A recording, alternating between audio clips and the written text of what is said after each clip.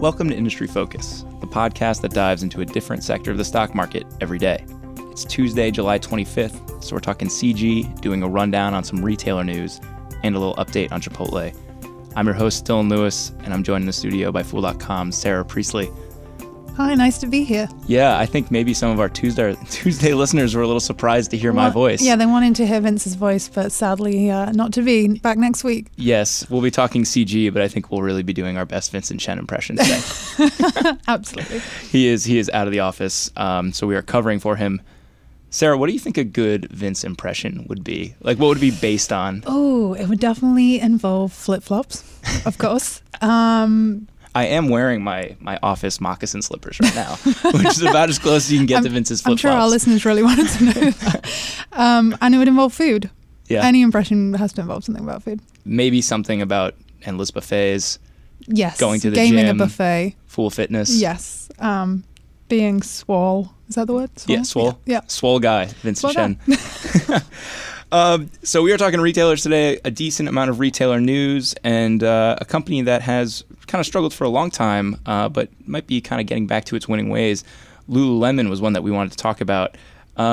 This stock is almost back to where it was in early 2017 before the company issued some weak guidance and predicted its first same-store sales decline in the past 28 quarters. And Sarah, you actually bought shares of them after that post-earnings sell-off. You want to talk a little bit about what you saw and what you liked in the company then? Yeah, so the stock was down 20% on what I would deem to be an overreaction on some kind of short-term bad news. So revenue for that quarter was actually up 12%. Earnings per share came in slightly short of the $1.01 anticipated. It came in at 99 cents. Total comps were up 8%. Gross margin is crazy good for the industry. It's 54.2%, so it was up 4%. And what really knocked the share price was the fact that the spring apparel collection was missed the mark. It lacked a lot of color, and they noticed that this was going to have an impact on these first quarter trends. When you say color, because I don't know what I'm talking about when it comes really? to the You don't have yoga pants? When it comes to the apparel world. Do you mean literal color? I mean actual color. So if you'd gone into their store, everything was very much blacks, and maybe some maroons and dark blues, things like that. Whereas the spring trend was very much for whites and neutrals, and splashes of color here and there. So they kind of missed the mark with planning what the fashion taste would be. Absolutely, they did. It was kind of an issue with their design team, and they were very upfront about that, and quickly moved to kind of correct what they were doing. So my belief was that the drop in share price presented an opportunity. I'd been looking at the stock for a while. It was kind of, the current PE on when it's up is at 26, which is still quite high compared for the industry average. But I still think that it has a lot of growth potential ahead of it in international and in the men's segment. There's probably $1 billion each for each of those areas. I also think that they do command some pricing power from their loyal loyal customer base. Sorry. I'm looking at my really comprehensive bull case on a Post-it note right here. And I honestly do believe that they offer a very good premium product. I think that they focus on form, fit, and function, and they're quite technologically advanced, and you can see that in some of their more recent announcements. And checking in on some of those thoughts and the results that have backed them up, because we now have 2 quarters to look at kind of what your case was and how it's played out. What has it been? How's the company performed? So the lowered projection that people panicked about, they'd lowered the revenue projection for between 510 million and 515. That actually came up 520.3 million. So it's up 5% year over year. Their earnings per share was at 32 cents per share. It had been estimated between 25 and 27. So they did better than people were expecting. However, the big kind of blow was the brick and mortar comps decline of 1%. And that was the first comps decline that sorry, I think you said that they'd anticipated for 28 quarters. So that was kind of the shock, but it shouldn't have been a shock because it was expected. In some ways, that kind of reminds me of Under Armour a little bit, right? Yes, where exactly. Anytime you have this company that has this long history of just blowing it out of the water, and I think in Under Armour's case, it was double-digit growth for plus 20%, 20 straight quarters or something like that.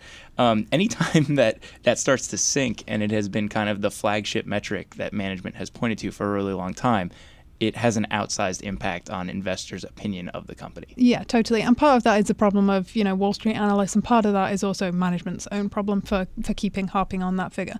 And it's exactly the same thing here. It was in a very high growth industry in the athleisure segment, and they were really a front runner. They had the first mover advantage with the yoga apparel. And now you're kind of seeing a steadying off and a slower growth, which is to be expected, and it's still a good stock. And so what led to that outperformance, right? Because that reduced guidance, obviously management didn't think, knowing that they were kind of missing the fashion mark with some of the stuff they'd be rolling out in the spring, that they weren't going to be performing all that well. What caused them to wind up beating some of those estimates? So I think that one of the biggest things is, and if you listen to the earnings call or look at their balance sheet this quarter, they have some one-time expenses for their e-commerce. So they've redesigned their website. If you look at their website now, as opposed to 3 months ago, it's much more focused on it's image heavy. It's got some videos in it. It's much more focused on kind of the usability and the function of their products. And that has had some great results for them. They've had, I think, 2 campaigns. The one I'm thinking of, I think it's the This Is Yoga campaign. It's been really successful. It's had 26 million views. It's trying to reach people that don't traditionally know Lululemon's products in different they've got a rap star on there talking about breathing and all those kinds of things. So they're really trying to reach out to different segments of the market, and I think that they're achieving that. So what's kind of driven some of their improvement is honestly their gross margin being up, and some of that is some supply chain work that they've been doing to try and really get some efficiencies back into the supply chain and really make it more of a flexible, dynamic supply chain that they can go back into when they notice that a trend's really taking off, and that's been successful. And that focus on e-commerce and that pivot to digital makes sense when brick and mortar stores are struggling for them. You've enjoyed a nice, about 20% pop since you bought the stock in quite a short time. Now that they are kind of back to where they have been historically, I think they're about an $8.5 billion company right now, and you look at their long-term market cap, and it's kind of been between that 8 and 11 billion. They haven't really been able to kind of break much beyond that. Do you see a lot of the efforts that they're investing in as being things that make them a company that you want to own for a long time? I do, and I honestly think that some of the recent management moves have impressed me. They're divesting I'm going to say this incorrectly, but Iviva brand, which is their girls brand, and it's now going to be online only, which means it might be actually accretive to their bottom line, which it hasn't been before. I think that's a good move. That shows some strong leadership to me, the decision to actually cut something off before it gets bigger and more of a challenge to bring back. The men's segment for me still, it's only 20% of the total business, but 30% of new customers coming to the store are men. And I think that there's some innovation in products there that are actually very attractive. I think it's going to take a lot to convince some men to shop at Lululemon, but it might be kind of the secret, on the side, where did you get that from, Lululemon, a while? I will say one of my best friends from college works in a job that is kind of manufacturing, kind of corporate, in that he works in logistics for a company that handles just big time infrastructure and industrial work. And so he spends some of his time on plant floors and some of it in an office, and he wears the Lululemon ABC pants, the office pants that are these, I guess, very kind of breathable and flexible pants that look like your average work slacks. And he owns 3 or 4 pairs, and that's all he wears to work. Yeah, and I can see why. I mean, they're expensive. I think they're $100 a pair, but I think people are willing to pay when something is well-made and functionally excellent. I also think that they have a lot of growth in Asia, and you can see that they're expanding heavily over there, and they're much more slow and steady in Europe, which I think is good. The approach, it suits the markets. And overall, the bottom line is, I should say I'm an Under Armour shareholder as well, and I am bullish on the overall athleisure trend. I think that there's a lot of analysts right now that are thinking that the trend isn't going to last out. It's going to peter out because it's fashion based. I don't think it is. I think it's a lifestyle generation change base. I think that the millennials much more focused on kind of the health and wellness.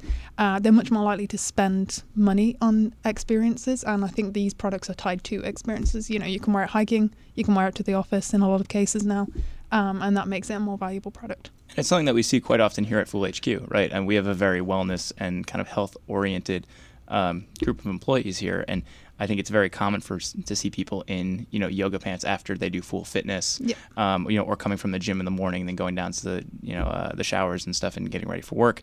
I certainly see it a lot. I don't think it's going anywhere. I participate in that trend quite a bit myself. I think as other people get into the space, you talked about how some of the big retailers are doing it, and there are concerns about that kind of crunching Lulu's margins. But for a long time, Lulu's been able to command, because there is premium product, these great margins. And I know that right now their gross profit margin is better than Nike and Under Armour. Yeah, way better. And Vince and I have talked about this before. We've talked about Under Armour and Lulu and Nike, I think, in the same show. And it's just the pie is so huge for this market. I think so there's some estimates that peg the health and wellness trend, which obviously encompasses a lot of different things, as the next $1 trillion market. And I really feel like people are looking at this as if it's a zero-sum game, and really, it's not going to be. There's going to be a lot of winners.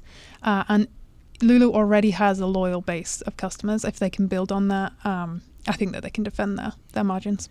Switching gears over to something I know even less about. In other retail news, Michael Kors announced that it was buying Jimmy Choo for £896 million. Yep. Which I am told translates to $1.17 billion. I'm going to have to take Sarah's word for that. And this really ends a period where Jab Holding Co., kind of the owner and major influencer with Jimmy Choo, had been trying to shop this business for a while. Yeah, they put it up for sale in April, and they've been pretty prolific buying up American companies. They bought Krispy Kreme. Was that at the end of last year? Something like that. Yeah, and they've just recently bought Panera too. And as you can see, just from those two acquisitions, it's much more kind of restaurant and coffee focused. One of these things is not like the other. Yes, absolutely. So I think that they're really trying to focus on that. Makes sense for them. Michael Kors has finally taken the bait. They have bought Jimmy Choo, as you said, for $1.17 billion. I think the decision was probably influenced a little bit by Coach's purchase of Kate Spade back in, when was that? I think it was May, for $2.4 billion. And I think that they're really trying to get into different areas of the market. I think Kate Spade is obviously going to offer Coach access to younger, more kind of fashion-forward, some could argue, market. And then Michael Kors, known for its handbags, known for issues with commoditization of its products, really wants to break into the designer shoe industry. It's actually grown at 9% in the past decade, as opposed to 5% for the larger luxury sector. So this seems a little bit like it's less them aggressively going for growth and more them trying to keep pace with Coach. That is what it appears to be. And I mean, they just posted a loss for the last quarter, and they are struggling. I think that they just recently pivoted away from kind of more of an expansion-based plan to now shrinking back the number of store bases that they have, limiting the amount of products that they put in department stores to have more ownership over pricing. So they're obviously struggling. They're obviously having problems. I personally believe this is a good move for them. I think Jimmy Choo does have a strong brand. You see people still like Michelle Obama. I'm thinking Princess Diana, because she was one of the proponents for the brand. But recently Michelle Obama is a good current brand. It's kind of timeless. I think it will work well with them if they can integrate it. Switching gears yet a third time, we are going to talk a little bit about Chipotle. Shares of the company took a huge hit last week. They are now down at their lowest level since 2013 after news broke of another incident of a foodborne illness getting customers sick. This time it was actually at a location in Sterling, Virginia, which is only about 40 minutes from Fool HQ. Yeah, we could go check it out. Be careful. The company reports aftermarket close today, and my gosh, it seems like they could use some good news. Oh, absolutely. I mean, a lot of the recent issues aren't going to be included in the quarterly earnings, but they definitely have to comment on it. I would say that's probably been the biggest rally cry I've heard about the company so far, is just the lack of response to some of these issues. So if you've been under a rock for the past couple of weeks, they closed a Virginia location after a norovirus outbreak, and then a video went viral showing mice running around a Chipotle restaurant in Dallas. And earlier this year, in April, the company disclosed a payment card security breach. So they're just kind of on a long run of bad news. And of course, this is not the first issue with foodborne illnesses. So in some ways, it kind of compromises any customer confidence that they had worked so hard to rebuild. Absolutely. And it will not be cheap for them to continue to do that. Before we get over to that kind of part of the discussion, the looking forward stuff, why don't we talk a little bit about what's going on with the company and just knowing that the report's coming up, kind of what to expect. Yeah, absolutely. So the report's coming out today. I think that people will be focusing on comps. They projected high single digits, so you want to see them deliver on that. Again, as I would say, I would like to see them give some kind of projection on what the recent events has done in the past couple of weeks. I'm sure analysts will ask. Yeah. We'd also want to keep an eye on store openings. So they're projecting 195 to 210 new stores this year, so we want to see how they are with that plan. Analysts are predicting between $2.21 per share. Earnings per share on revenues of about 1.19 billion. So again, you want to see them look for that. Free cash flow and kind of general financial security with the company has always been great, and even despite recent troubles. So I think free cash flow in the realm of 50 million would be what would be expected. And then generally look for an update on their online business. Last quarter they disclosed that it was up 50%. I mean, it's very new, so the comps aren't going to be hard to beat, but I'd like to see an update on that.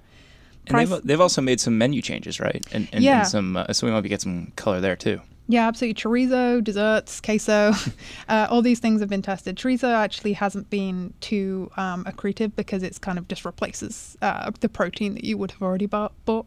But desserts certainly could add a lot, and queso because it's an added extra. And queso also kind of puts them on par with some of the other fast casual burrito makers out there. I know for myself, one of the things that kind of separated the Qdoba and Moe's of the world from Chipotle was if I wanted queso, I had to go there.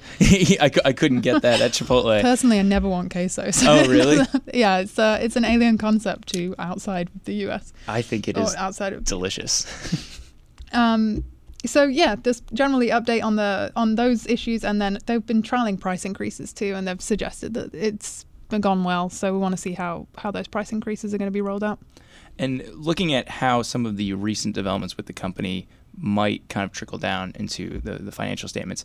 I know the company had talked in the past about how marketing and promotion costs were going to be somewhere in the mid 3% of revenue this quarter, which was going to be up. And that is something that reflects the fact that they have had to do quite a bit to get customers back into stores. Some of that is discounting or offering BOGOs, buy one, get ones, things like that. In light of a lot of the recent news we've seen, I think that might even inch up more. We won't be reflected in what we see, for this financial result, as you talked about, because it doesn't cover that time series. But you might get some guidance coverage on that, as the company provides some commentary.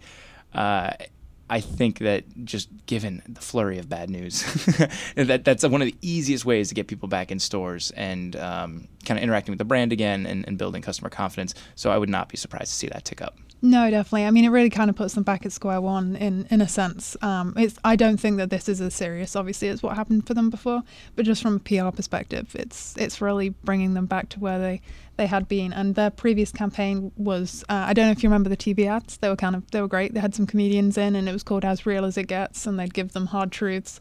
I'm sure we're going to see some parodies of that coming up. Something that made me laugh with the Chipotle stuff I've seen is some of the conspiracy theories floating around. Oh, I haven't seen these. About these issues with Chipotle.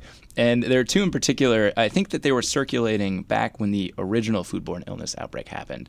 About a couple years ago, but they have since resurfaced. And one of them is that because Chipotle is anti-GMO, there is there are people that are doing some sort of like biochemical warfare against the company, and the other one was that Chipotle shorts are deliberately going out of their way to create problems for the company. Wow, I can see a movie coming out of this. Jeez, that's diabolical. I am inclined to not believe those conspiracy theories and think that this is just something that unfortunately happens in the restaurant business, and it can be kind of inescapable at times. But you look back at the history of companies that have had to weather this type of issue. I don't know that it's been as much of a snowball effect in the past with repeated incidents, but Jack in the Box was able to navigate this and actually had people die from their undercooked meat incidents, and managed to weather it and come back just fine. So I think if you are sold on the concept of Chipotle, this is obviously a really unfortunate thing as a shareholder, because it does set you back to 2013 prices. But as someone that is a shareholder, I am just holding on and kind of doubling down on the idea of, I like this concept. They're still opening a ton of stores. I think there's still quite a bit to like here. Yeah, absolutely. I agree. And as we talked about with the Lulu thing, it's the same issue. It's a short-term, hopefully it's a short-term concern that's had an outsized impact on the share price. So if, as you said, if you're still kind of bullish on the whole concept, and that really ties into kind of the healthy eating trend too, and the real food and all that kind of stuff. If you buy into that, then absolutely now is almost a buy opportunity. And I'm sure Vince will be following up when he is back in the studio next week with some info following Chipotle's earnings, and probably a little info on the Jimmy Choo acquisition, maybe a little bit more color there as details come out. Sarah, anything else before I let you go? No, thank you for having me. Thank you for hopping on. You saved me from half an hour of Dylan rambling into a microphone. Listeners, that does it for this episode of Industry Focus. Like I said, don't worry, Vince will be back next week to talk CG. If you have any questions for me, Vince, or any of the hosts, just shoot us an email at industryfocus@fool.com, or you can tweet us at MFIndustryFocus. If you're looking for more of our stuff, you can subscribe on iTunes or check out the Fool's family of shows at fool.com/podcasts. As always, people on the program may own companies discussed on the show, and the Motley Fool may have formal recommendations for or against stocks mentioned, so don't buy or sell anything based solely on what you hear. Thanks to Ann Henry for all her work behind the glass. For Sarah Priestley, I'm Dylan Lewis. Thanks for listening, and Fool on.